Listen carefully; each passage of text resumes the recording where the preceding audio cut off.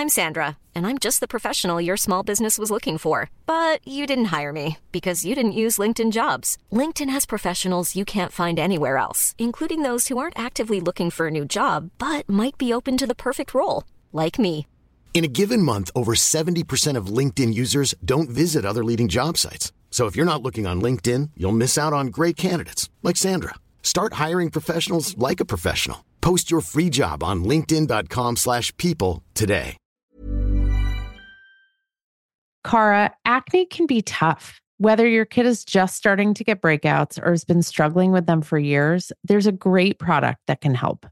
Phyla is the ultimate game changer. It tackles acne right at its root cause, rebalancing the skin's bacteria and packing it with probiotic phages. Phyla harnesses the superpowers of probiotics, tiny warriors targeting and wiping out the acne-causing bacteria. In studies, Phyla slashed acne-causing bacteria by a whopping 90%. Phyla doesn't just fix acne you can see. It stops new breakouts in their tracks. It has no harsh chemicals and won't irritate or dry most skin.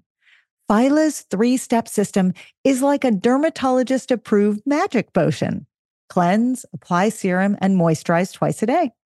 As a special treat for our listeners, you can grab 25% off your first order of Phyla. Head over to phylabiotics.com, enter code PUBERTY at checkout, and kickstart your family's journey to acne-free skin.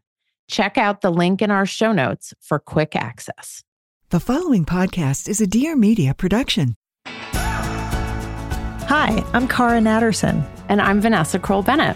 Each week, we dive into the what and how of raising kids through puberty, that roller coaster of physical and emotional shifts for kids and parents alike. Combining reliable science and relatable parenting strategies, we will all learn about, laugh about, and yes, maybe even cry about adolescence, ours and theirs. We are so happy to welcome to the podcast today Melinda Wenner Moyer, a contributing editor at Scientific American magazine and a regular contributor to the New York Times, Washington Post, and other national magazines and newspapers. She's a faculty member in the Science, Health, and Environmental Reporting program at NYU's Arthur Carter Journalism Institute.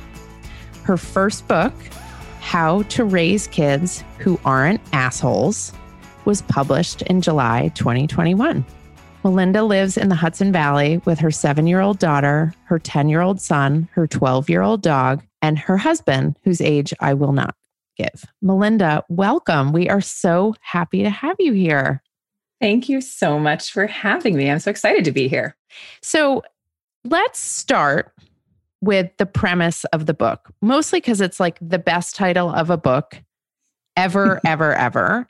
Like I would have, if this was about nothing at all and the pages were empty, I would have bought this book just based on the title itself. But luckily it is chock full of amazing research, information, and advice. So talk Cara and I through like the basic premise, and then we're going to dive into some specifics. Okay.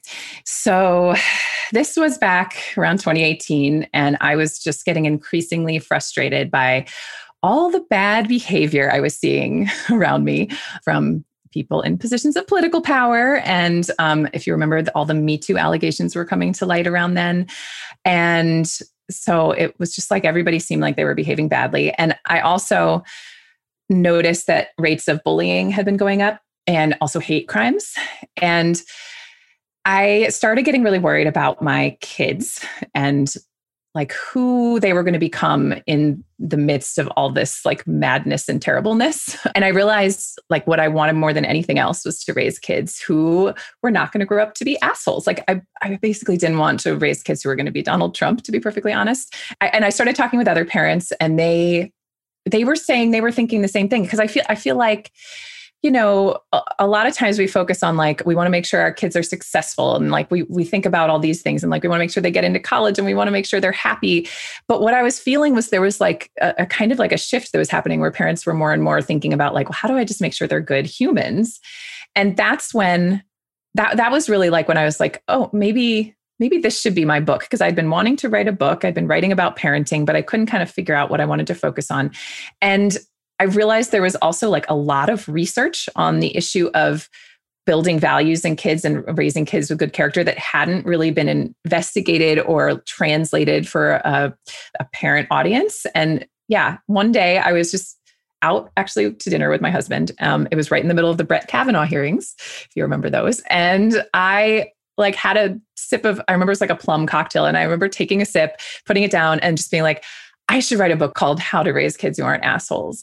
And it just came out. And then I looked at my husband and we were both like, oh my God, I think that's your book. And literally the next morning I emailed my agent and I was like, I think I have my book, or at least I have the title. And like, that's where it came out. And so maybe we can jump in a little bit into some of the content, because we'd love to pick your brain about some of the things that you write about in the book. And I think the first thing is lying, right? You write a whole chapter about lying. You write a lot about younger kids in the book. This is the Puberty Podcast.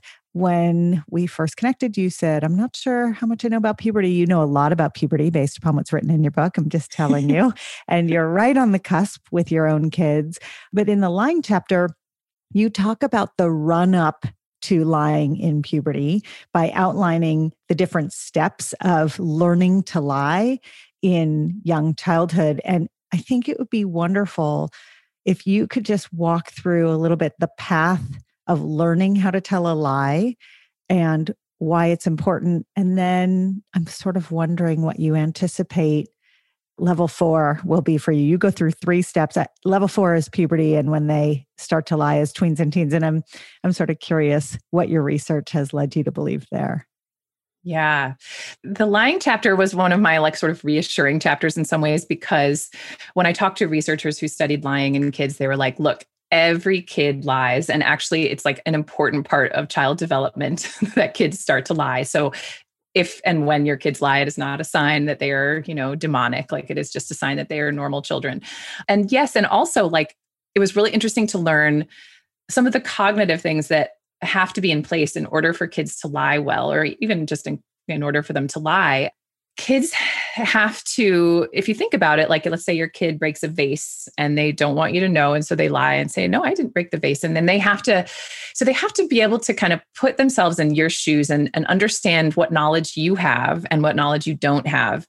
And then be able to give answers to your questions that like align with what you supposedly know and don't know.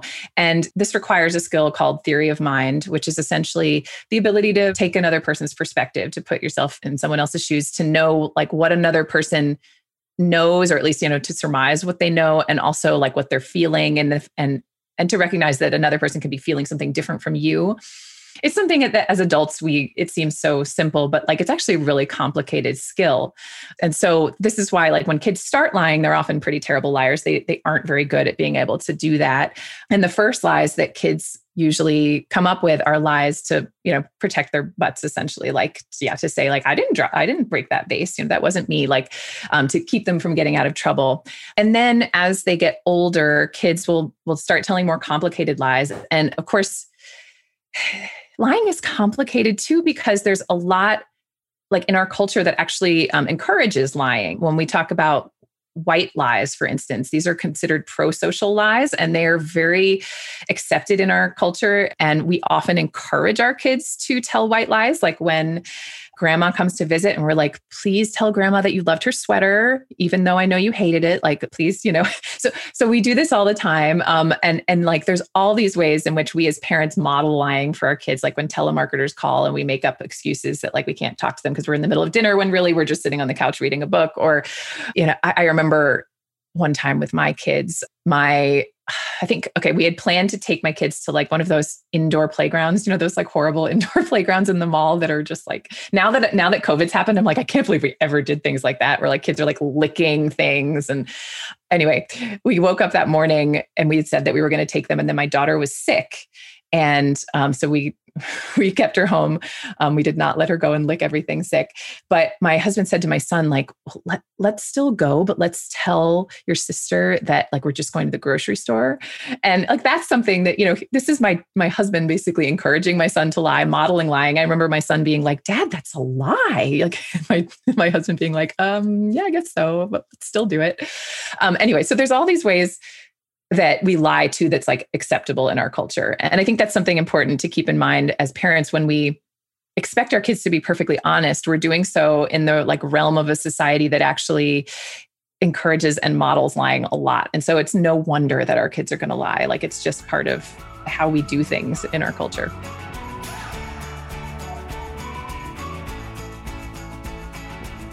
Hey, it's Cara. We all know puberty isn't always easy. One of the trickiest pieces of the puberty puzzle is boobs. When will I get them? Why are they so tender? And why does every bra out there seem to pull, push, pad, itch, scratch, or be so flimsy it doesn't do a thing? That's where Oomla comes in. It's a company that makes puberty comfortable, a company I founded with my friend Julie. When our own daughters began the puberty journey, we couldn't find a decent starter bra anywhere, so we made one. It fits perfectly whether boobs are just starting to bud or they've been growing for a few years. We call it the Bra, and it's game-changing. The Bra is made from buttery cotton that feels like second skin, ridiculously soft and so comfortable you'll forget you're wearing anything at all. Bra's one-of-a-kind support comes from its patented layered design that creates gentle compression without any tight binding, which also means it doesn't need any bulky, awkward pads because it's built to seamlessly hide nipples and protect against those dreaded ouch moments throughout the day. Our daughters and their friends are done with puberty, but they still love and wear their Bras. It's why we say that the Bra may be your first bra, but it will definitely be your favorite bra. Come say hi, look around, and find your Bra, plus lots of other puberty info at myoomla.com. That's MYOOMLA.com. Hey, it's Vanessa. I started a company called Dynamo Girl, and one of the coolest parts of my work is running our Dynamo Puberty Workshops for hundreds of families across the country. We teach the anatomy and physiology involved in puberty because so many adults never learned it, and kids have so many questions about it.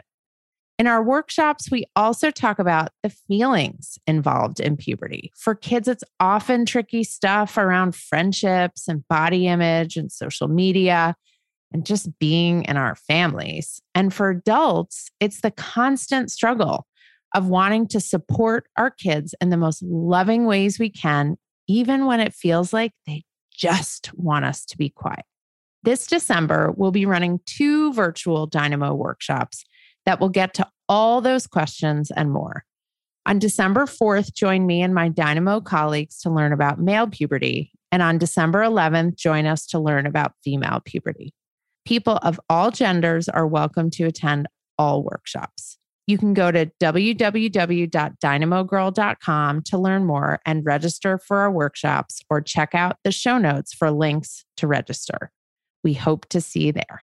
Vanessa, we literally have 3 minutes to eat lunch every day. I am not joking. And the challenge is how to make it delicious and healthy and still fit into that tiny window. Our answer is Factor's ready-to-eat meals. They have been a godsend. We throw our Factor meals in the microwave. It takes 2 minutes and out comes a gorgeous, fresh, never frozen meal. We both love the tamale vegetarian one. It's delish. There's a ton of options every week. There's 60 add-ons, breakfast, snacks, beverages. I love doing the wellness shots with my kids. They think it's hilarious. And I know they're getting vitamins and minerals in their bodies. So get meals on your table or at your desk in 2 minutes or less. Factor meals eliminate the hassle of prepping, cooking, and cleaning. You can customize with flexibility to get as much or as little as you need, and you can press pause or reschedule depending upon your lifestyle. So to order, Go to factormeals.com/puberty50 and use the code puberty50 to get 50% off your first box plus 20% off your next box. That code is puberty50 at factormeals.com/puberty50 to get 50% off your first box, 20% off your next box. And I am going to go do that right now because I need more Factor meals in my refrigerator. Cara, lately I have been lying awake at night. I'm physically exhausted, but I can't sleep because my mind is so wired with everything going on between work and my family. So I've added Magnesium Breakthrough to my nightly routine, and it actually helps calm my mind. It helps me get better sleep, and I wake up feeling better rested. I'm less cranky, and I'm more patient with my family and with you. Oh, I've noticed. And it's because unlike other magnesium supplements that might give 1 or 2 formulations of magnesium, Magnesium Breakthrough has 7. That's why you're sleeping so well and waking up refreshed. Now, dietary supplementation is always best, Vanessa. So that means eating your minerals and vitamins is the best way to get them in. But if you can't or you don't get enough, Magnesium Breakthrough is the way to go. It can also help digestion, though too much helps your digestion too much, which is not a good thing. It can support muscle recovery. So bye-bye, Charlie horses. And it helps build dense bones, which is especially important for women approaching and in menopause. We have an exclusive offer for our listeners. You can go to bioptimizers.com/puberty, bioptimizers.com/puberty. And you can use the code PUBERTY10 during checkout to save 10%. That promo code is PUBERTY10 at bioptimizers.com/puberty. Your body and brain and family and business partner will thank you. Cara, my kids love Magic Spoon cereal, and even though it's cereal, they actually love it as a homework snack. The variety pack has 4 flavors: cocoa, fruity, frosted, and peanut butter, and fruity is the favorite flavor in my house. Now, this pack has 0 grams of sugar, between 13 and 14 grams of protein, and between 4 and 5 grams of net carbs per serving. It's made with wholesome ingredients, no artificial flavors or dyes, and it's high in protein, gluten-free, grain-free, and soy-free. So a great choice, Vanessa. You can go to magicspoon.com/puberty to grab a variety pack and try it today. And be sure to use our, you guessed it, promo code PUBERTY at checkout to save $5 off your order. And Magic Spoon is so confident you're going to love their product. It's backed with 100% happiness guarantee. So if you don't like it for any reason, they will refund your money. No questions asked. They do not want you to send their cereal back to them. Try a bowl of Magic Spoon cereal today at magicspoon.com/puberty and use the code PUBERTY to save $5. Hi, I'm Haley Hubbard. Hi, I'm Jessica Diamond. This is our show, Meaningful Living, where we break down the overwhelming amount of parenting, lifestyle, and relationship information into credible and digestible knowledge and tools. Parenting is hard, and the thousands of decisions we're forced to make every day can feel daunting. While we've never had access to so much information, it's never been harder to find the knowledge we need to feel confident in the choices we make.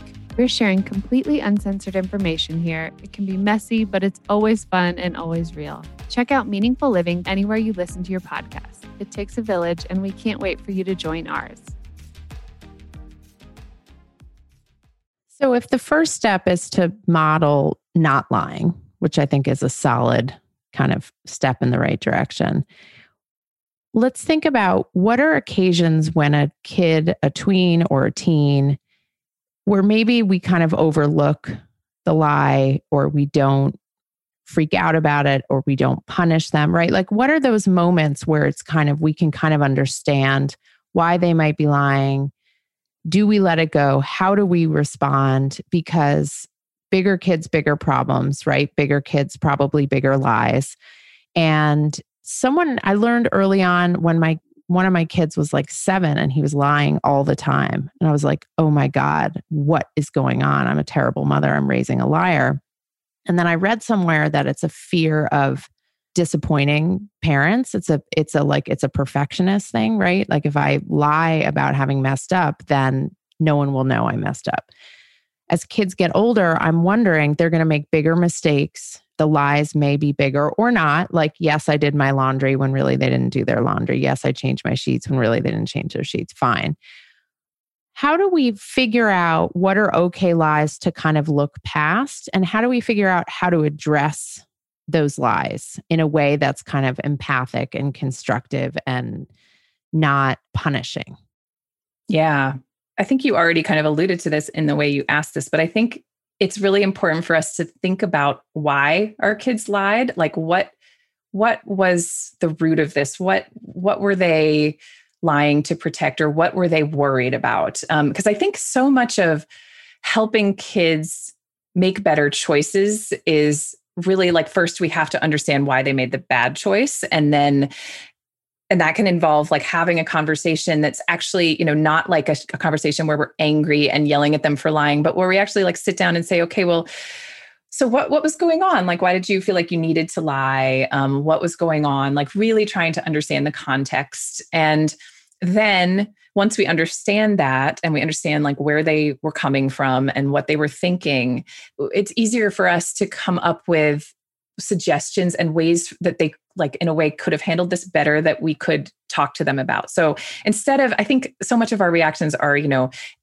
we're angry, like we sometimes will shame our kids for making mistakes, for doing something wrong, but then they don't want to listen anymore and they're in defensive mode. And instead to sort of very empathically, as you said, or empathetically, whatever the right word is. I don't know. I use them interchangeably and I'm like never sure if they're both actual words or if I'm making one of them up. I think they're both words. Just so long as you're not saying irregardless. Right. That's not okay. That's now a word. Someone just told us, Cara, that's now a word. It is, but it's Merriam-Webster. It's but they're wrong. So if anyone's listening to this episode and wants to write in and let us know the difference, that would be really wonderful. Thank you very much. I would love to learn. Yeah. One study that I talked about in my lying chapter that comes to mind in this moment as we're talking about this, there was a study in which researchers had kids who went to different kinds of schools come in. Some of the kids went to a very strict, like what was kind of like an authoritarian school where there was like, I think there was even like physical punishments and stuff. Like it was just very, very strict. And if the kids broke rules, they got in trouble. And then they had also kids from a much more sort of like child-centered approach school, like, where there's not physical punishment and there's a lot more, empathetic response to misbehavior and stuff.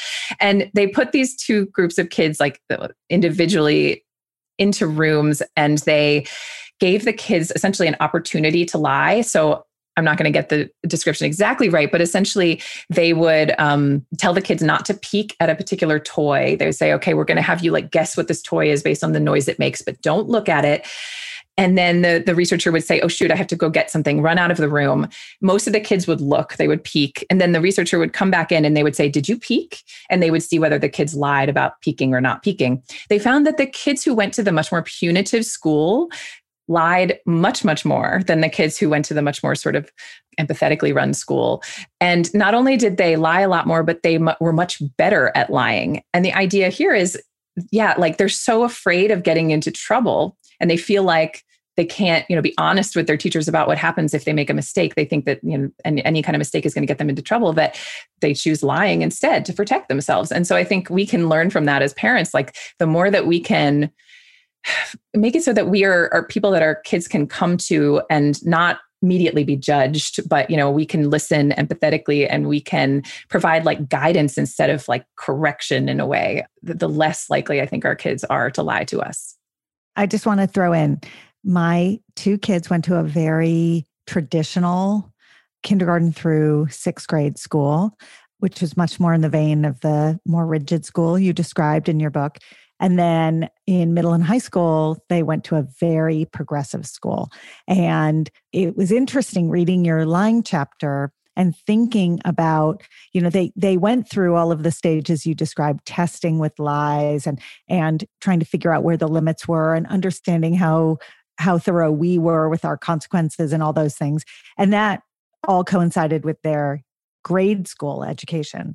But when they moved to the progressive school, which was much more about empathy and much less about rigidity, I found that their teenage lies, which don't go away, right? No matter how inclusive and permissive a school you send your kids to, this is a normal part of life and this is appropriate. But they did, in fact, evolve into kids who, when they told a lie, would often think differently about how they explained themselves later.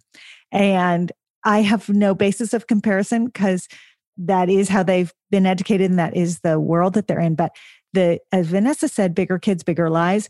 It's been interesting having kids in an environment where thinking about how other people feel is the primary focus. And then when I catch them lying, they actually think about how I feel. So I don't have to wound them with that you made me feel so bad, because they understand that piece and it's just about the lie now. It's very, so I think where you've headed, your trajectory is going to serve you very well as a parent, frankly, because I think you're exactly right about the approach.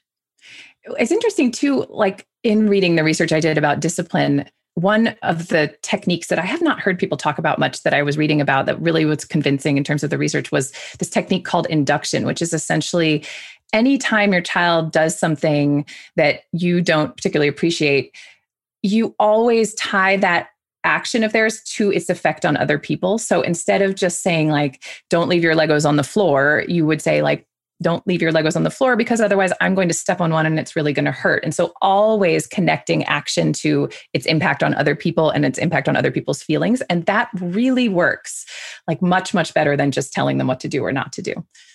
I'm sure that's effective. It sounds like it would be so exhausting to do that all the time. Right. Well, I don't think anybody can do any of this all of the time. Always right? like, whenever I tell my kids something and he's like, tell them why. And I was like, they know why. And then I say to them, do you know why I'm asking you to do this? And they'll be like, yes, because it's helpful or not helpful or annoying or irritating or whatever it is. It's like, but that may also be because I, in the past, practiced induction without knowing the research behind it. And they have internalized it. So in the context of thinking about how what we do and say affects other people, I really want to dive into your chapter around sexism and how not to raise a sexist, particularly as someone who created a company to help build girls up, which was born of my daughter's experience in sports classes where she was being gender stereotyped. Either when she was with an all-male class, except for her, the coaches would say to the boys, look at Zion. Zion is so respectful. Zion listens so well. Zion follows the rule. And I was like, okay, we're out of here. And then when she was in a class with all girls, she's a really aggressive athlete. She's very physical. She's very strong. And the coaches couldn't handle it because she was a girl acting, quote unquote, like a boy. And I basically started Dynamo Girl because I could not find sports programs that spoke to her, all the different things that she is and was, and used language that was empowering and supportive and non-gendered expectations. So in reading your chapter about how not to raise a sexist, I found it really resonant. I'm also raising 3 sons.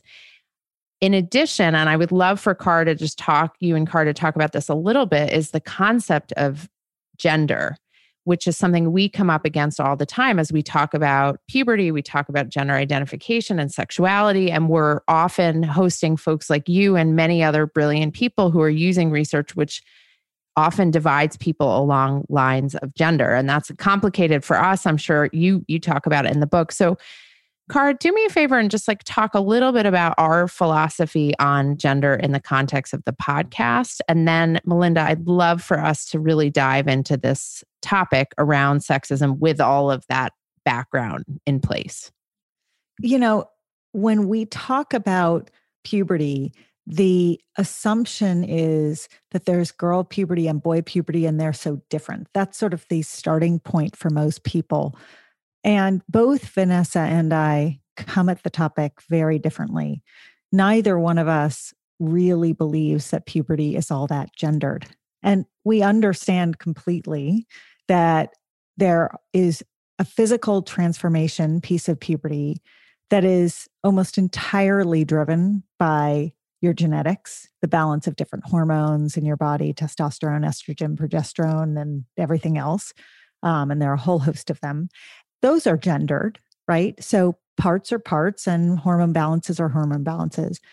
But we are both of the belief that that is a very small part of puberty, that puberty is a process of physical, emotional, and social transformation that occurs over the course of 7, 8, 9, 10 years. And a lot of people would call that adolescence. And that's true. That is the definition of adolescence.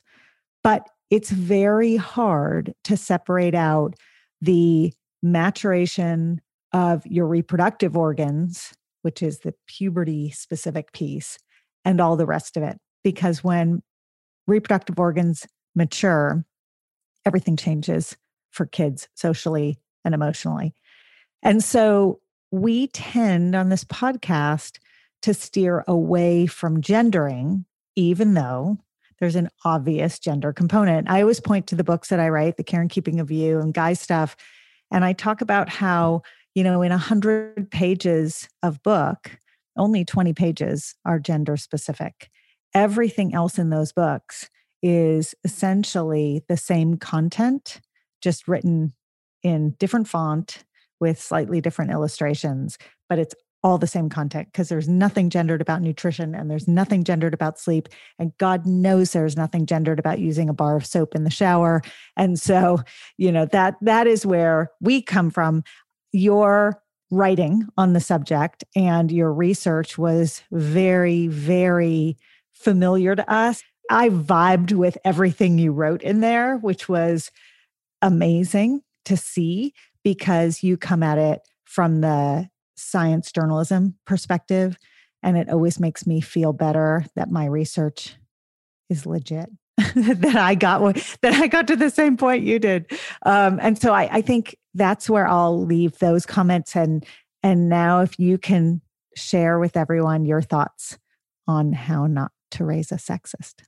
Yes, this was, I think, my longest chapter, and it's certainly the most complicated. So, because it is just a very nuanced issue and there's a lot to say.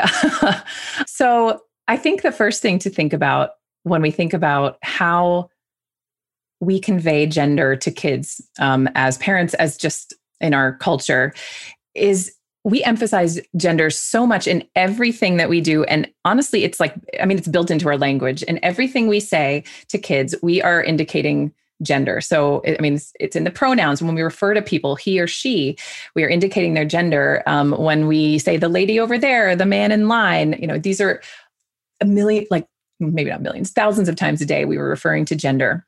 And this is something, if you think about it, there's not another characteristic that we communicate to our kids about people every time we talk about them, right? We don't convey their height or their eye color or their skin color or their hair color when we talk about people, but we are always indicating their gender. And kids they're like detectives. They're trying to figure out what matters in the world. They're trying to figure out why the world looks the way it does. And when we are hitting them over the head every day with gender matters, gender is important, this is something they absorb very readily. And they kind of start to think of, okay, well, if everybody's talking about gender all the time and emphasizing it, then it must mean something. And this must mean that girls and boys are different in some very important way. Because, this is the kind of thing that you would conclude if somebody's hitting you over the head with something like, okay, this must be important. And they are also seeing the hierarchy, the gender hierarchy that exists in our society. There's never been a female president. That's a really salient one. But all over the place, they're seeing men and women have very different kinds of jobs, and these jobs have very different levels of status. And generally speaking, men have more power, more wealth. They are portrayed differently. They're described differently. We have, and there's also all the other ways in which we separate gender. We have different bathrooms. We have different sports teams. We have different Happy Meals at McDonald's. Just everything, right? And when kids are combining this idea that, okay, the genders must be important and different because they're always being referred to with the hierarchy they see, they naturally start to think, well, maybe the difference is that boys are just smarter and better and more powerful, and girls are the opposite. And we also have to consider the subtler ways that we are essentially sending these messages to kids all the time. Like, okay, when I went to visit my parents a couple of weeks ago, I really hope they're not going to listen to this. I noticed, because I was paying close attention, that every time my daughter would enter the room, they would make a comment about her appearance. Every single time. It was like, what a pretty dress. Oh, I really like your braid. Look at your shoes. Those are such cute shoes. Oh, I love, everything. Your big eyes. You have such big eyes. Everything was tied to her appearance, every kind of feedback she got. And what does that tell her? It tells her that like her appearance is part of what defines her. It's like one of her most important characteristics. But with my son, he would walk into the room and they wouldn't ever comment on his appearance. And they would be, asking him about school, or they would be talking to him, like they would engage him in math problems. Like it was just worlds different, the kinds of interactions they were having with my parents. So you take all of this and it's like, it's no wonder that kids think, A, like boys and girls are very different. B, boys seem better in a way than girls. And C, there's just totally different expectations for what boys should be like and for what girls should be like. And this is what fuels like the development of gender stereotypes. These ideas that like boys shouldn't be scared, they should be tough, they shouldn't cry, and girls should be pretty. And, that's the most important thing for them is to focus on their appearance. And these gender stereotypes ultimately are really dangerous. Like if you look at the research. So kids who have stronger beliefs in gender stereotypes, boys who think that boys should be tough, for instance, those boys are more likely to, when they're tweens and teens, to sexually harass girls at school. And they're actually more likely to like grab them and grope them. And then ultimately, as adults, men who believe in these gender stereotypes more strongly are more likely to assault women. So you see this like trajectory really from like just the way that we talk about and emphasize gender to this idea that boys and girls have different value and that we should be treating them differently and that it's okay for men to do things to girls. Like it's really messy and it's sometimes hard to see the links, but like it's all connected and it's all ultimately really bad. So I want to dive into that aspect of it, the aspect of what happens down the road when younger boys embrace gender stereotypes. And I want to talk about testosterone because, Cara, I want you to say more about this, but we do know that testosterone is they're just swimming in it in puberty and young adulthood, and males, there's more aggression, there's more anger, there's a sense of dominance, there's a physical growth and musculature, right? Like there's increased strength. So, Cara, from a pediatrician's perspective, what is understandable? What is okay? What is expected with that sort of flood of testosterone? And what is unacceptable acculturation as a result of all the stuff, Melinda, that you were talking about? I'm going to answer that, but I need to rewind for 1 second and go to one quick side note story about a close family friend who raised their daughter, who happened to be objectively quite beautiful by most social standards.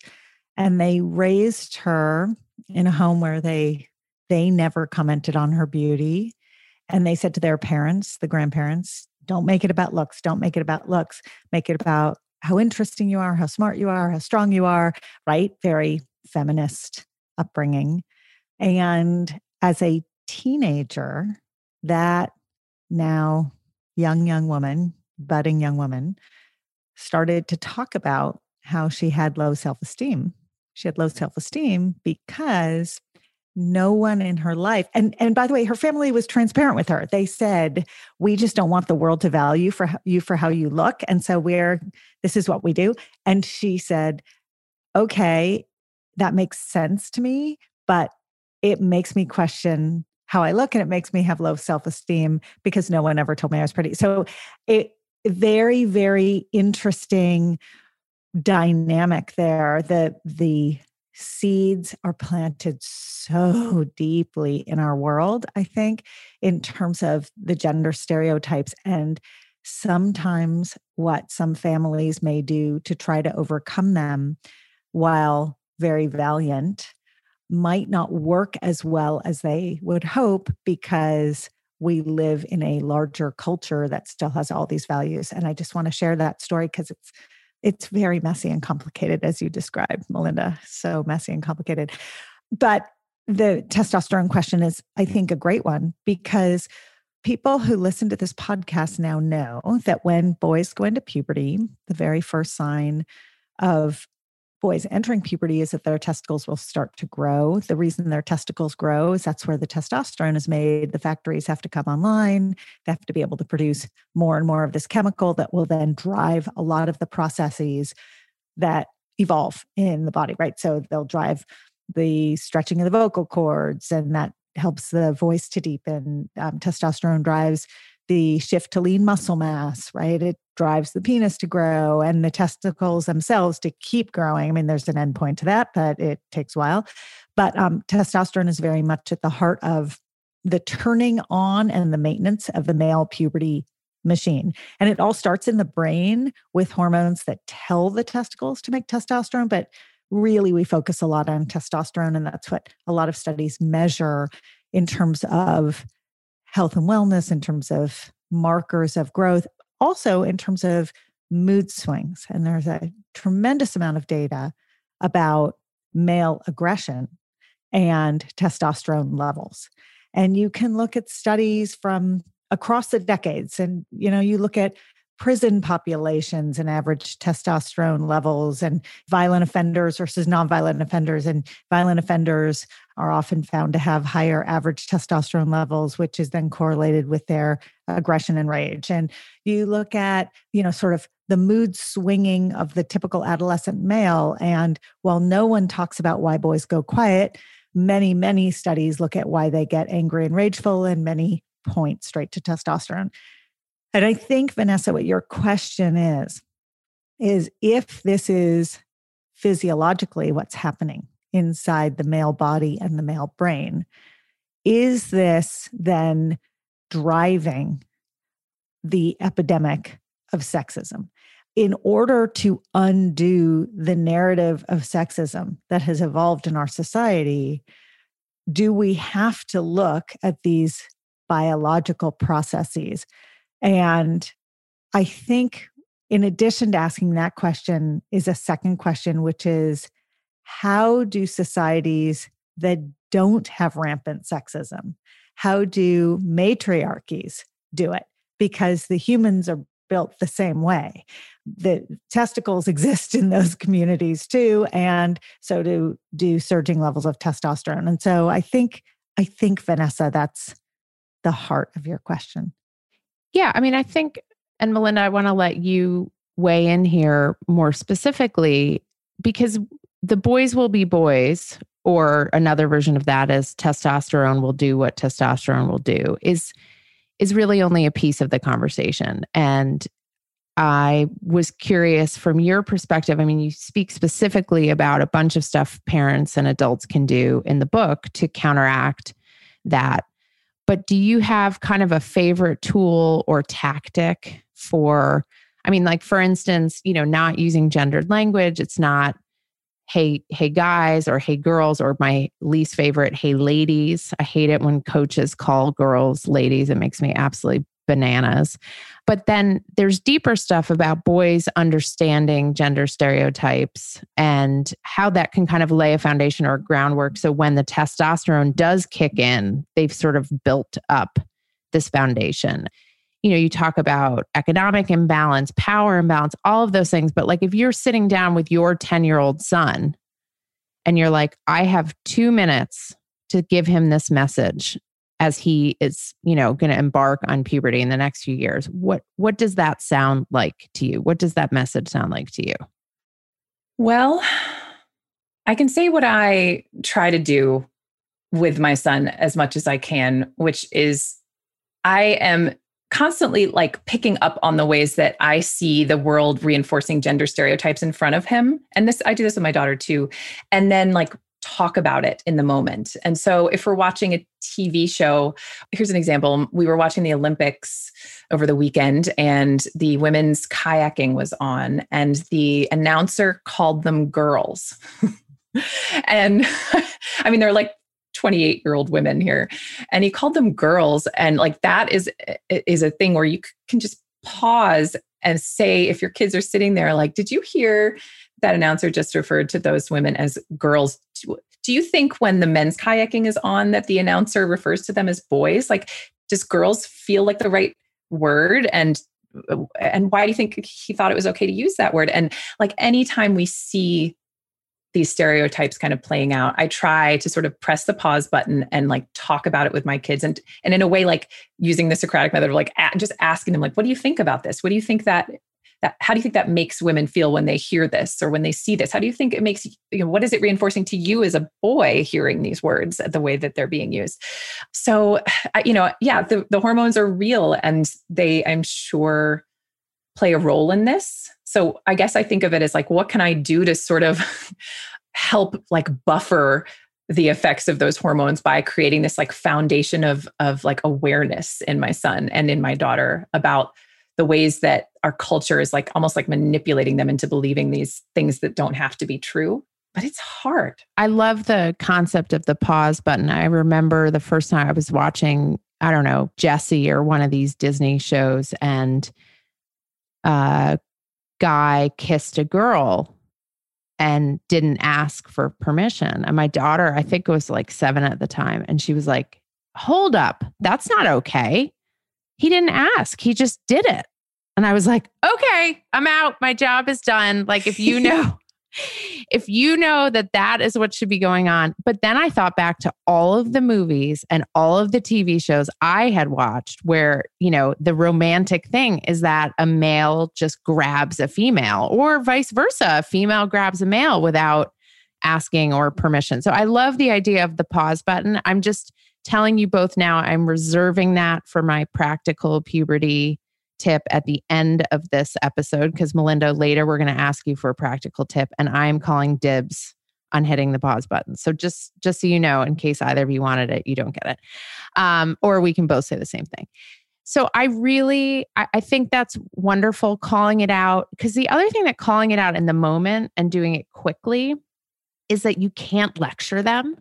Like if you're watching a show or you're watching a sports event and they want to keep going, you can't lecture them for 15 minutes. You have to do it. You got to get in and out. You got to say one or two things. And so it keeps you disciplined in terms of your noticing and in terms of the conversation, which I think is so critical, particularly when we talk about sex and we talk about porn, which is our next topic. Wait, don't go there yet though. I have a quick question.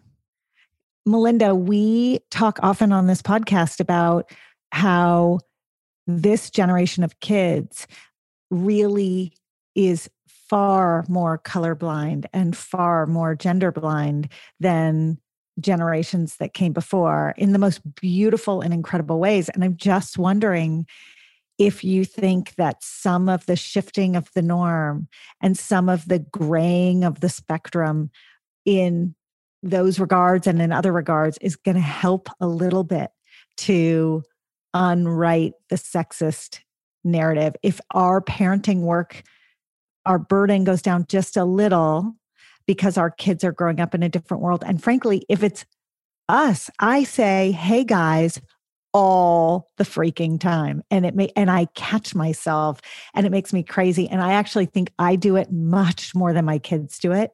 So is it really us that need the lessons? Yeah, I do it too. My daughter, her best friend lives across the street. And every time they come in together, I will say like, hey girls or hey ladies. And then I'm like, oh my God, and catch myself. And because it really does come easily to us. Yes, I think there is a big shift happening in kids right now. And I'm hearing, my sister has teenagers and she's talked to me about how like they just conceive of gender so differently than we do. And it's wonderful. And so, yes, I do think a shift is already happening, but I also know that I think that there's like pockets of the country where there's still very, very strong gender stereotypes being passed along to kids. So, I think it's like there's great strides happening in some parts of the country and in some bubbles, and then maybe not so much in others. And I do think that it's the hardest for us because we have been socialized from when we were kids to, to think a certain way about gender. And it's really hard to unravel that once it's like built into you.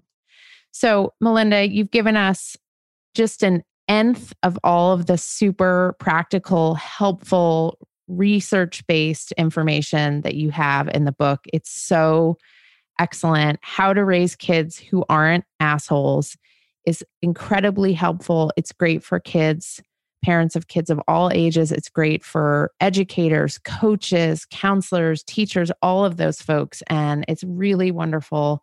We really appreciate your coming on. Love talking to you. I hope this isn't the one and only time we get to have you on the podcast.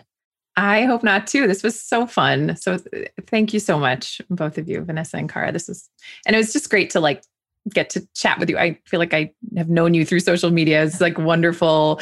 And through your books, like it's wonderful to chat. Well, we cannot wait for the follow-up, How to Raise Teenagers Who Aren't Assholes. So can you get on that?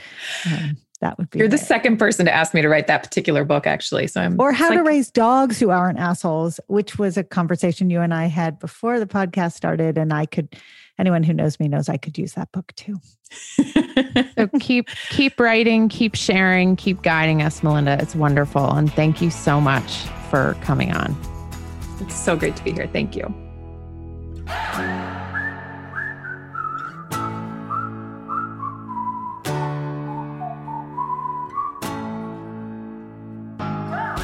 Thanks so much for listening. You can follow us anywhere you get your podcasts or check out our Instagram @thepubertypodcast. If you have questions or stories to share, email us at thepubertypodcast@gmail.com. And for more puberty info, check out myumlaw.com or dynamogirl.com. Bye.